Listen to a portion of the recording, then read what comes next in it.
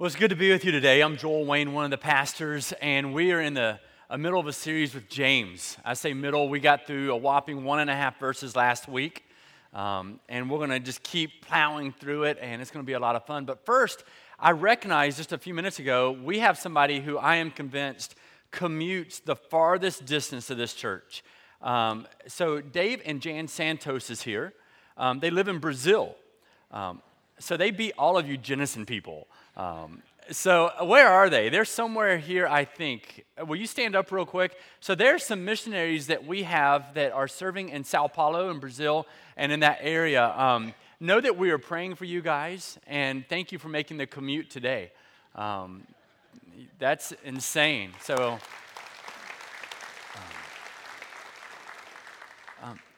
in fact, let's do this. I want to pray for them right now. We need to.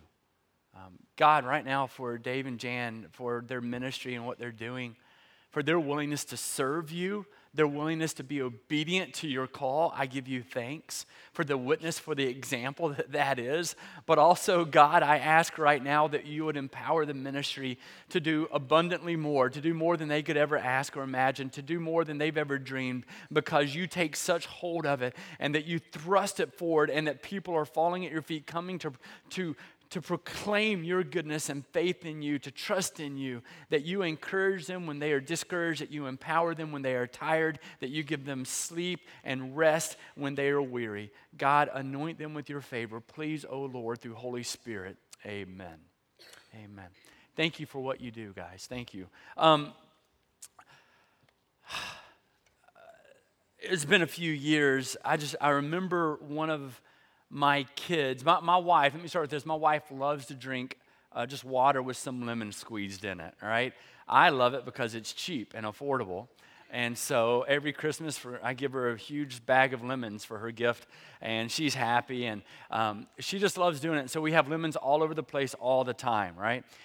And I remember my youngest, this was several years ago, he wanted to do the same thing, right? That's what they want to do. They want to emulate mom and dad. And so he grabbed some lemon and he started squeezing with all of his might, and nothing was coming out. And I could see him getting frustrated. And I said, "Are you okay?" And he goes, "Nothing's coming out." What he doesn't recognize, he had grabbed the lemons that Melissa had already squeezed dry. I thought it was hilarious. I said, "No, try these, buddy." And I cut up some others, and then he was a happy boy. One of the things that we jumped into last week was the fact that when the world squeezes in on you, when it presses in on you, when you're pushed, really, if you're a believer, others should see Jesus drip out, should come out. And some of us are being pushed on and we're being squeezed and nothing is coming out.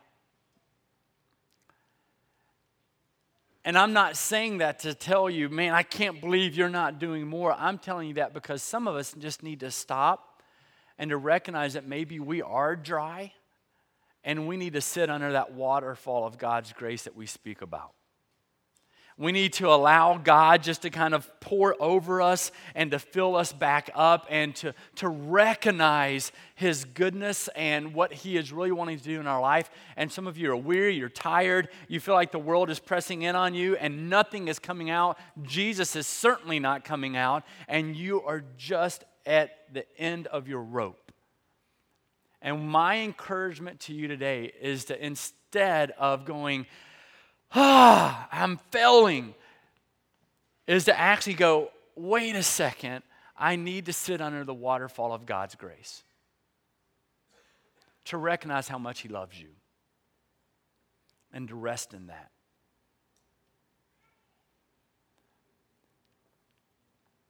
And so that's what I want us to do for just a moment in silence.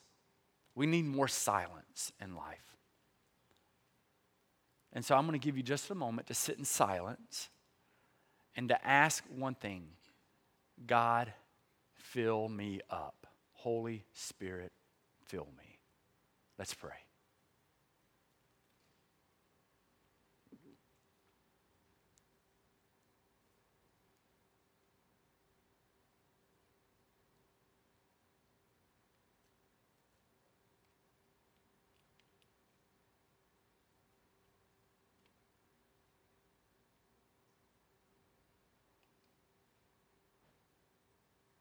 Holy Spirit, fill us. When we are squeezed, may others see you. Amen. So we're walking through the book of James, and here's James, written by the half-brother of Jesus. As I mentioned last week, very briefly, I said there's 4 different James that we know of in Scripture. This one is the half-brother of Jesus. We know that this is one of the earliest New Testament writings that we have, as early as even a couple of decades or less after the crucifixion and the resurrection of Jesus Christ. And James is a guy who wasn't all that enthusiastic about his half-brother saying that he was Messiah initially. He wasn't the guy who's going, yeah, that's my brother. I think he was the guy who was really skeptical and really, I think, looking at his brother going, who is this guy really? What's taking place? Well, as he got to know Jesus more and more, and I think especially through his death and his resurrection, it really took hold in his own life who Jesus really was. And he began to live a life so committed to who Christ was, who Jesus was, in every single thing. In fact, it was after Jesus' death that James was, I think, truly convinced that Jesus was God's son. He began to worship him as an elder in Jerusalem. He was asked, at one point, to even recant his statement about Jesus being the Messiah, and he was not willing to do so. He refused to do so, and for that very reason is why he had his skull bashed in. He was someone who knew who Christ was. He was willing to live for Christ no matter what. And here's James. He's writing, just to remind you, he's writing to the 12 tribes that are scattered. We find that in the very first verse. He's writing really to the believer. He's writing to those who claim to know Jesus, who claim to be to recognize who he is as Messiah, who claim to be a disciple, who claim to be Christians. And he's writing to them, and he's going, okay, guys, you have to stay strong. You have to stay strong. A very short way of thinking about James. James paints a picture. James is painting a picture of one who has received the life-altering love and forgiveness of Jesus. If you've received his love, if you've received his grace, if you recognize what Christ has done, this is now what your life is going to look like. So it's all he's doing. And he's giving us that litmus test that we spoke about. He's giving us that gauge as believers. And so some of you are going, hang on, I don't know if I believe in Jesus right now as my Messiah. Is this going to be relevant at all? It is, I promise you. Because whenever you're presented with who Jesus is, and you're going to hear it later on, whenever you're presented with who Jesus is, you then have a decision to make. It's one of 2 decisions. Either you're going to accept him, recognize who he is, or you're going to say that you deny who he is. There's only one of 2 decisions to make here. So it's going to be applicable to you as well. But here is James. He's jumping in here, painting a picture of one who has received the life-altering love and the forgiveness of Jesus Christ. And what I want to do is I want to go ahead and jump into verse 2. Now, I know I covered some of this last week, but I want to read verse 2, 3, and 4 for you and begin there because I didn't quite cover all I wanted to in those verses. So let's do that right now and read this together. It says, "Count it all joy, my brothers, when you meet trials of various kinds." I want to read that statement again. Even that makes us go, wait. "Count it all joy, my brothers, when you meet trials of various kinds. For you know that the testing of your faith produces steadfastness," or perseverance. "And let steadfastness have its full effect, that you may be perfect and complete, lacking in nothing." He begins, and I apologize now, I'm having to read this because I memorized it in a different translation, and it is hard to unmemorize something like that when you've said it for 35 years after you've memorized it. But I look at this, and he says, "Consider it all joy when you face trials of many kinds because of the testing of your faith." What's it do? It produces steadfastness or perseverance. We know that perseverance must finish its work so that you may be mature and complete, lacking in nothing. And when we hear those words, we already know, we established a week ago, a lot of us don't like the word joy. Consider it pure joy. Consider it all joy. And we don't like the word joy. Why? Because we know that the word joy is completely rooted and founded in who Christ is. And so if we have joy, that means we can't be about us. And some of us love to live about us. We love to live in our woes and our miseries and our dislikes and our disgust and everything else. And that means you live in self, and you cannot live in Christ and in self. You live in one or the other. And so we already don't necessarily like it, because here he goes, consider it all joy when you face trials, meet trials of various kinds. Here's one of the things that you have to recognize as a believer, that trials are a certainty. Count it joy. It's a matter of when, not if. Any of you have a motorcycle? Raise your hand, please. I had one. It's all good. Some of our people on staff have a motorcycle. They always say, if you have a motorcycle, it's not if you crash, it's when you crash. Ever heard that before? Now, I'm not downplaying the IQ of anybody who just raised their hand, because I had a motorcycle as well. I love them. It's just a lot of fun for me, and you just got to be very, very, very careful on them. To me, it's trials and temptations, though. It's not a matter of if you will have them. It's a matter of when you will have them. So if your view of knowing God is, life is now going to be without difficulty, you have painted the wrong picture of what it is to be a follower of Jesus Christ. Because here he is, he's letting us know trials are certainty. It tells us there's going to be various trials of all types, and it's by the grace of God that we can endure. Some of us need to know that hardship is going to come. In fact, if you know you're about to be in a fight, you have a better chance of winning. It's when maybe life has come at you, or maybe you even imagine someone, you can watch videos, and someone gets sucker punched. They don't know that a hit is about to come. And so that's when they typically lose, because they don't know the fight is coming. Well, let me help you to recognize the fight is coming. Trials and hardship is going to come. Don't let it sucker punch you. Sometimes if you know that the trial, if you know that the hardship is going to come, then you can be better prepared for it. You can what? You can widen your stance. You can be ready for it to come in on you and not just push you right over, but to be able to stand in the midst of it. And that's part of what we're learning here. It says, listen, consider it joy, because the trials, they're going to come. But that testing of your faith, it's going to produce perseverance. It's going to produce steadfastness. But I think it tells us a couple of characteristics about the believer. Now, again, we know that James is writing to all the tribes, the people of God who have scattered because of the persecution. But I think we learn of expected characteristics of the believer here from James. And he knows hardship. He knows difficulty. One of the things that we learn and about the expectations, the characteristics of a mature believer is this. First is that the Christian sees trials as a path to maturity. That's what that's stating. It's letting us know, consider it pure joy. Why? Because you get to mature in it. You get to know Christ more. An expected characteristic of a believer, an expected characteristic is that you see trials, you see difficulty as a path to maturity. And so it doesn't mean you go, trial, difficulty, yay. It means you go, trial, difficulty. If I give it to Christ, I can grow closer to Him. And there are some going, wait a second, I've had way too many. I've grown. I've been there. Have you ever been like, God, I feel as though I'm growing enough? Anybody? I'm like, I think I'm growing. I'm good, God. I prayed for a little bit of patience. I didn't pray for all this.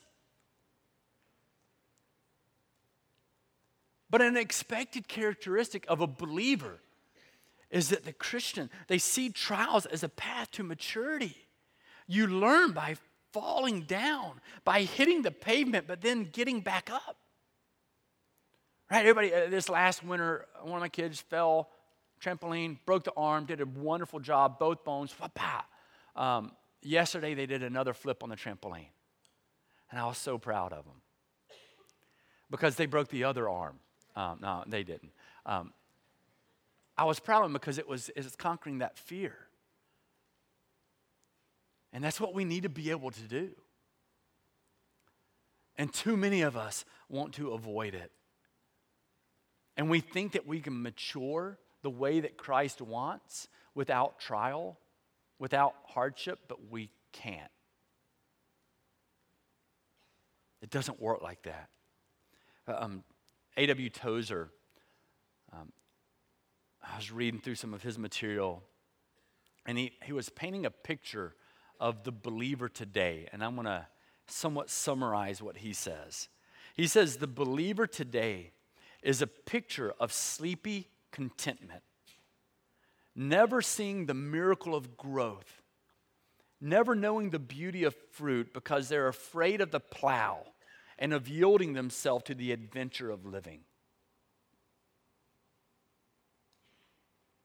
And I think James is letting us know that the mature believer sees trials and hardship and goes, I can grow. I will give it to Christ. It's not a reflection of God not being a good God. It's a matter of an opportunity for me when I'm squeezed, I will drip Jesus. Secondly, a characteristic, an expectation of the believer is we have figured out that trials, they remind us of our need for God. They remind us of our need for God, that we live in a broken world. We live in a world because of the fall, that there's sin. And because of that sin, there's going to be difficulty. There's going to be hardship. But we need God in the midst of it. We can't walk away from Him. And you're going to see this more and more as we walk through this passage. When things are going well, we often see no need for God. We go, well, look at me. But it's through that difficulty and through that hardship that we go, man, I need to rely on God. And then we begin to praise Him and to worship Him because we know the only way we're able to get out of that hardship is because of the grace of God, the waterfall of His grace, of His forgiveness, pounding us and drenching our lives. So that's just for us, just a quick summary of where James is kind of walking with this, especially in these first few verses. Because then it continues on in verse 5 and following. It says, if any of you lacks wisdom, let him ask of God, who gives generously to all without reproach, and it will be given him. But let this person ask in faith without doubting. For the one who doubts is like a wave of the sea that is blown or driven and tossed by the wind. For that person must not suppose that he will receive anything from the Lord. He is a double-minded person, a double-minded man, unstable in all of his ways. We love to pray a lot here at Chapel Point. And we try to do it very intentionally, meaning we want it woven in to the fabric of who we are. We don't want it just to be a decorative element. We think that's the case for so many people. But in our prayers, how often are we praying for wisdom? Right? It's got to be one of the things I pray for as much as anything else. Because I think we need biblical, godly wisdom in order to make wise decisions. But a lot of times when we're praying, I think a lot of individuals, what we find ourselves doing, right, is we're saying, God, can you help my kids with this? Or God, can you help my marriage with this? Or God, can you help me as I'm trying to figure out when to retire? Is it this year or do I wait another 2 years? Or God, should I move? Or God, should I do this? And we're petitioning, and God says to petition God to ask, and that's okay. But we need to be praying and asking for wisdom. Because biblical wisdom is all about God and knowing and doing His will. And here, in verse 5, if any of you lacks wisdom, right? We're talking about this. Wisdom is a biblical understanding of the practical issues in life. And we need to say, God, help me to understand. Wisdom is understanding life in view of God, in view of who God is, in view of what God has done, in view of what God is desiring for you. It doesn't necessarily play along. We often think wisdom is common sense. Common sense and wisdom, they can sometimes walk down the same path. Often they do not. So you just got to be careful on that. But here what we find with wisdom, and we're speaking about, he's saying, if you lack wisdom, ask of God. He's going to generously give it to all who are without reproach. That's the kicker. He's going to give it to those who aren't focused on self, who are above reproach. And he's telling us that wisdom is this understanding of life in view of God. We know that wisdom, and the reason I'm mentioning this to you about praying for wisdom, wisdom is not attainable from a human source. It is from God. It is from God. Later on in James in chapter 3, he speaks about it in verse 17, that wisdom comes from heaven. And so we see that. And so we're praying for wisdom, we're asking for wisdom, we're needing wisdom in our life, and so we want to ask God for it so that we can have a greater dependence on God. We recognize our need for God. If you're not praying for wisdom, you're saying, God, I've got enough on my own, I can figure it out. Don't worry about it. You're saying, I've already got all the answers. I don't need anybody's help. It's as though if you're a golfer and pick your favorite golfer, they show up. It can be Phil Mickelson. It can be Tiger Woods. It can be Jordan Spieth. I don't care who it is. And they show up and you go, I don't need, and they say, I want to help you out. You go, no, I don't need your help. I'm good. It can be, maybe you're a musician and you go, man, you love to play the piano. And you just started like 3 months ago, and you have a Nathan Potter or a Deb Alley who's in our church, these great musicians, and they come and say, hey, I want to just help you out. Don't worry about it. I'm just going to do this for you. I'd love to help you. And you go, no, I'm good. I'll figure it out. Do you ever approach God like that? Where you come and you really in life, you're telling God, I've already got it all figured out. I don't really need God. If you're not praying for godly wisdom, you're telling God, I don't need you. I'm good to go. I don't know about you. Every day of the week, I'd rather choose what God wants than what Joel wants because he knows a whole lot more than I do. And so we want to call out to God for wisdom. We want to ask of God, who gives generously to all. God wants to give you an insight to what he desires for your life. He wants you to understand that. Sometimes we think that knowing God's will for our life, having that wisdom, that understanding, is some secret that God doesn't really want us to know. It's not true. He wants you to be earnest in wanting to know about it, though. He wants you to be above reproach in wanting to know about it, though. Meaning, he wants you to really desire God for God and not desire God so that you can only chase after self better.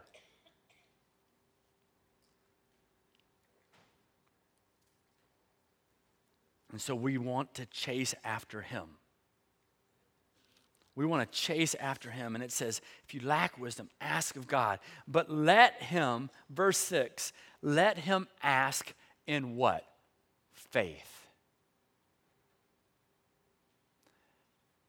Let the person ask in not only faith, but in belief. Here's one way to think about it. The believer must fight against doubt. The believer must fight against doubt. If you're going to pray, pray believing. Pray trusting in God.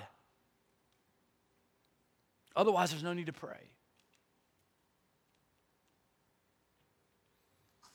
I want to run back to some other passages for us real quick. Just jot down, if you would, Mark 9. Absolutely love this passage. In Mark 9, just write it down because here is what is taking place. All of a sudden, here's a guy, he's coming before Christ.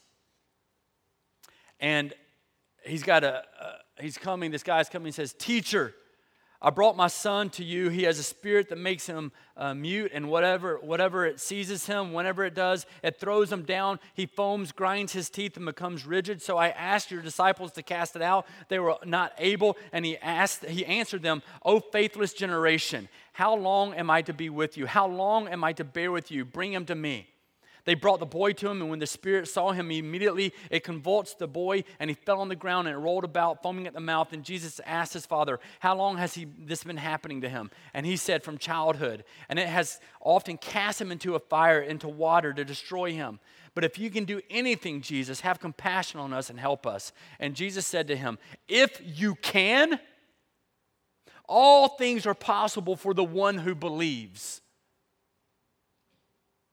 I so wish I would have known the tone of Jesus as he speaks to these people around him. And as someone comes to him and says, if you can do anything, and Jesus responds with, if you can.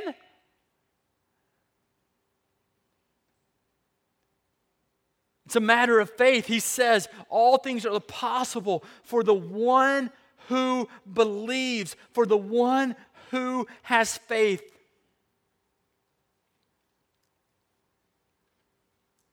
It's the same faith that the Jews said would move mountains, right? And here's one way you understand the depth of your faith, because it tells us if you're someone who doesn't have faith, you're now that wave of the sea. You're blown back and forth, to and fro by the world, by difficulty, by hardship, and you just never can get your footing.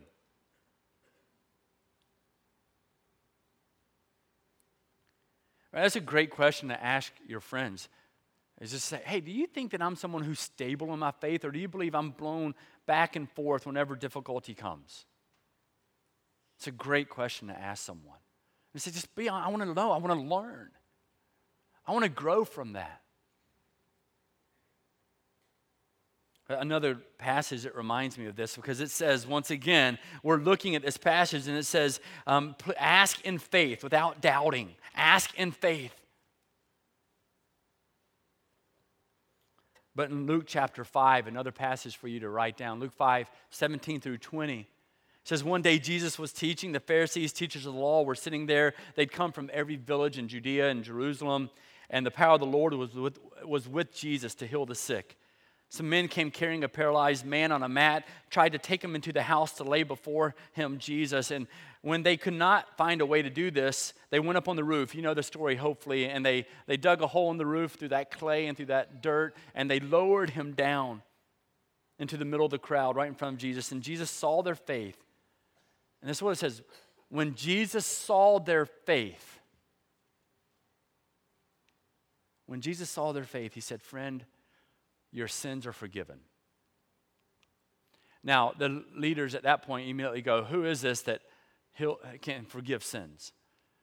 They missed out on one of the primary things that we need to be learning from. It wasn't always just about forgiving of the sins, but it was this faith element. That's what they were missing. It was the power of this faith, this belief in who Jesus was. And so here's James writing to all these people who are struggling, who have been cast out, giving a litmus test for the believer. And he's saying, hey, here's one of the things that you're going to do. You're going to pray with powerful faith, believing that Christ is who he claims to be. Because if you don't, you're no different than someone who's being blown back and forth by the wind, by the waves of the sea. It's one of the things that we learn that faith does. Faith leads to stability in your own life. We know that in Hebrews 11:6, it says, without faith, it's impossible to please God. I mean, think of just that. Now, Hebrews 11:6, heroes of faith, he's right. Without faith, it's impossible to please God. It's an amazing passage for us.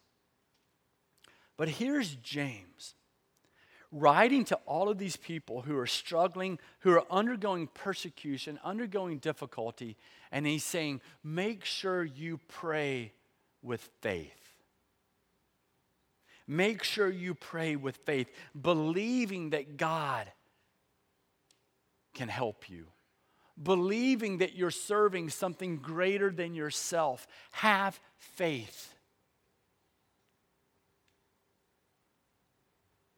Now, one of the other things that we learn here, because we're looking at this and it says, let him ask in faith without doubting. For the one who doubts is like a wave of sea driven and tossed by the wind. For that person must not suppose that he will receive anything from the Lord. He is a double-minded person, unstable in all of his ways.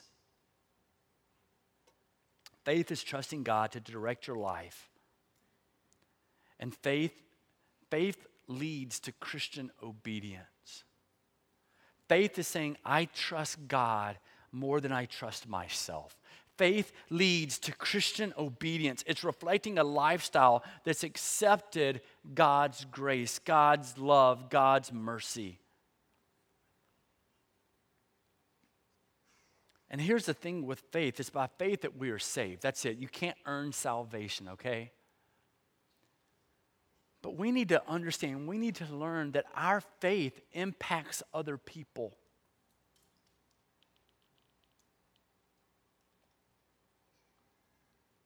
Our faith impacts other people. What is your faith showing others? What is your faith revealing to others?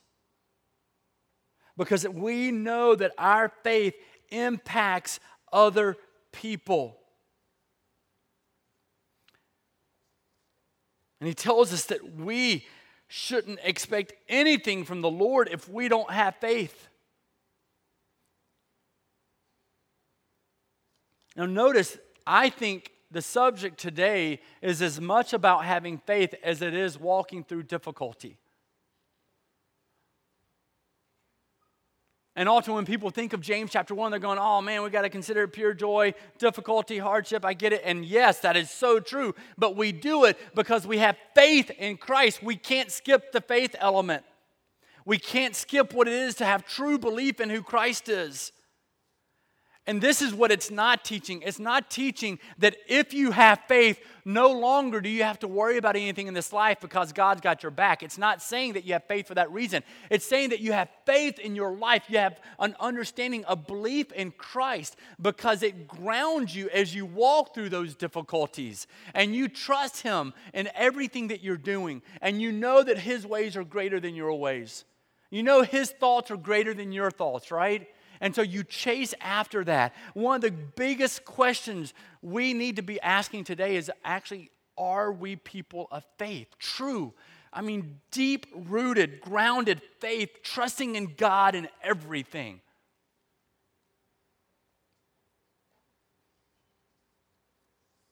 Or do we sometimes hold something back?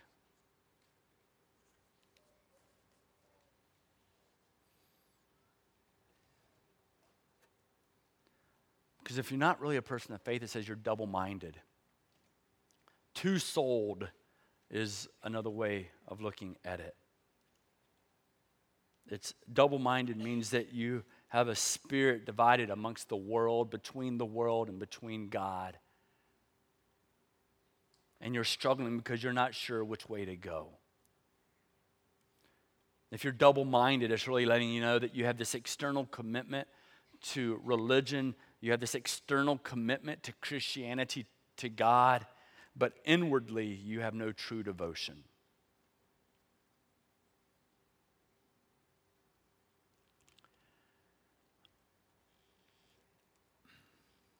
I want to paint a picture for you real quick.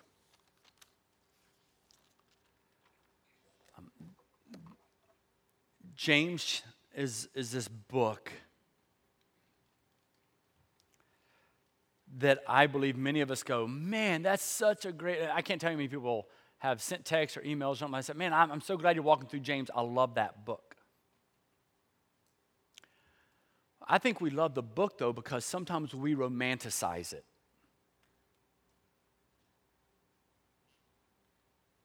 And that's what sells. We romanticize some idea, some thought, and so then we make a movie about it, and like, oh, yeah, and that's how love really is. And we all know as we watch the movie, that's not how love really is. And so we struggle with it and all these different things. And sometimes I think we romanticize James. What I love about James is this just flat out real life, and here's your measuring stick once again. And the measuring stick today is, are you going to be a person of real faith? And do you approach hardship in a way that gives God glory?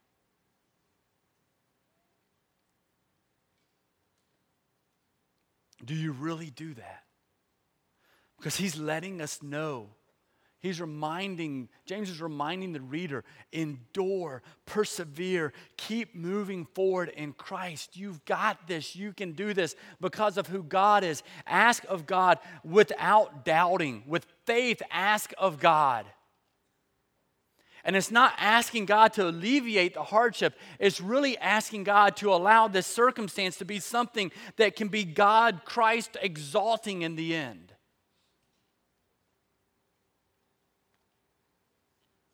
But here's the biggest question for us is, will we believe?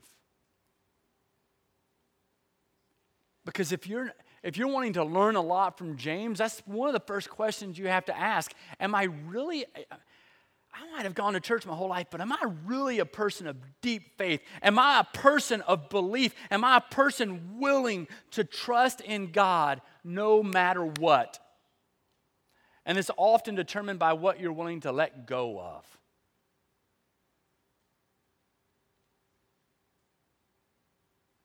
Another way to think about it is, what do you hold on to most tightly?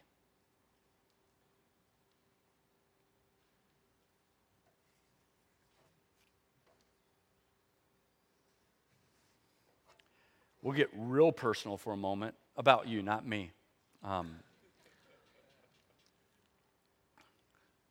Every single person in this room, everybody take your hands. Put them right out. I'm not going to ask you to wave them around or anything, I promise. Everybody got them out? If someone doesn't, poke them with your elbow, but gently, in love, and say, God loves you. Everybody has something in their hand that they're grasping hold of more tightly than anything else.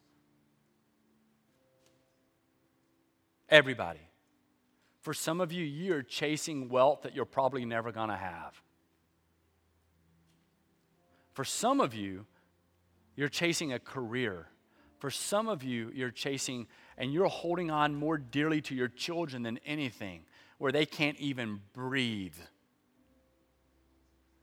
And you wonder why they run from the Lord later on, and I would tell you, allow them to know who they are in the Lord by themselves. Some of you you're grasping hold of the home that you're in, and every spare minute you have, that's where you spend your energy and your resources. Why? Why do you do this to anything? Close them, grip tight, close them. Why do you grip tight to anything? Because that is what means the most to you.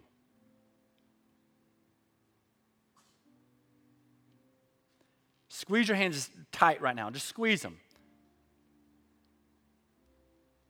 Are you grasping hold of Christ this tightly?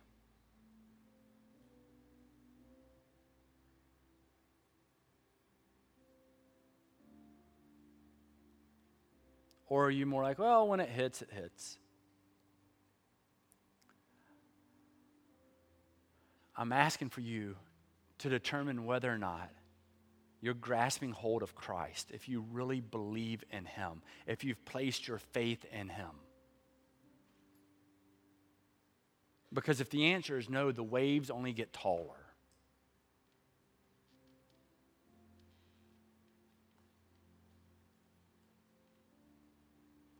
The waves only get taller.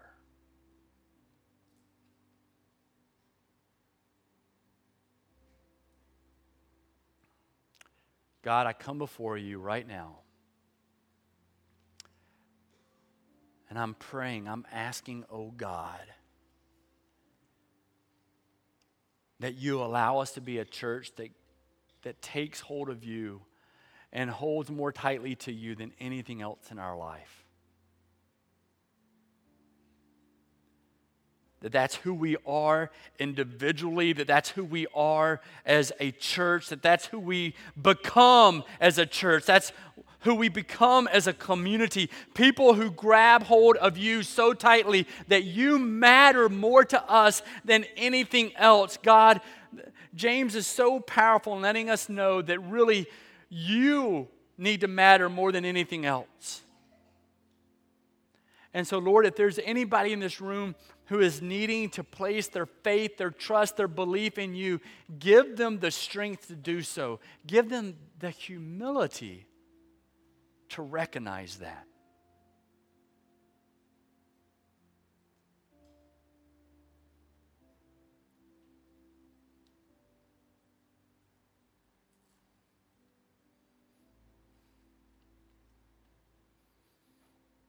In Christ's name, amen.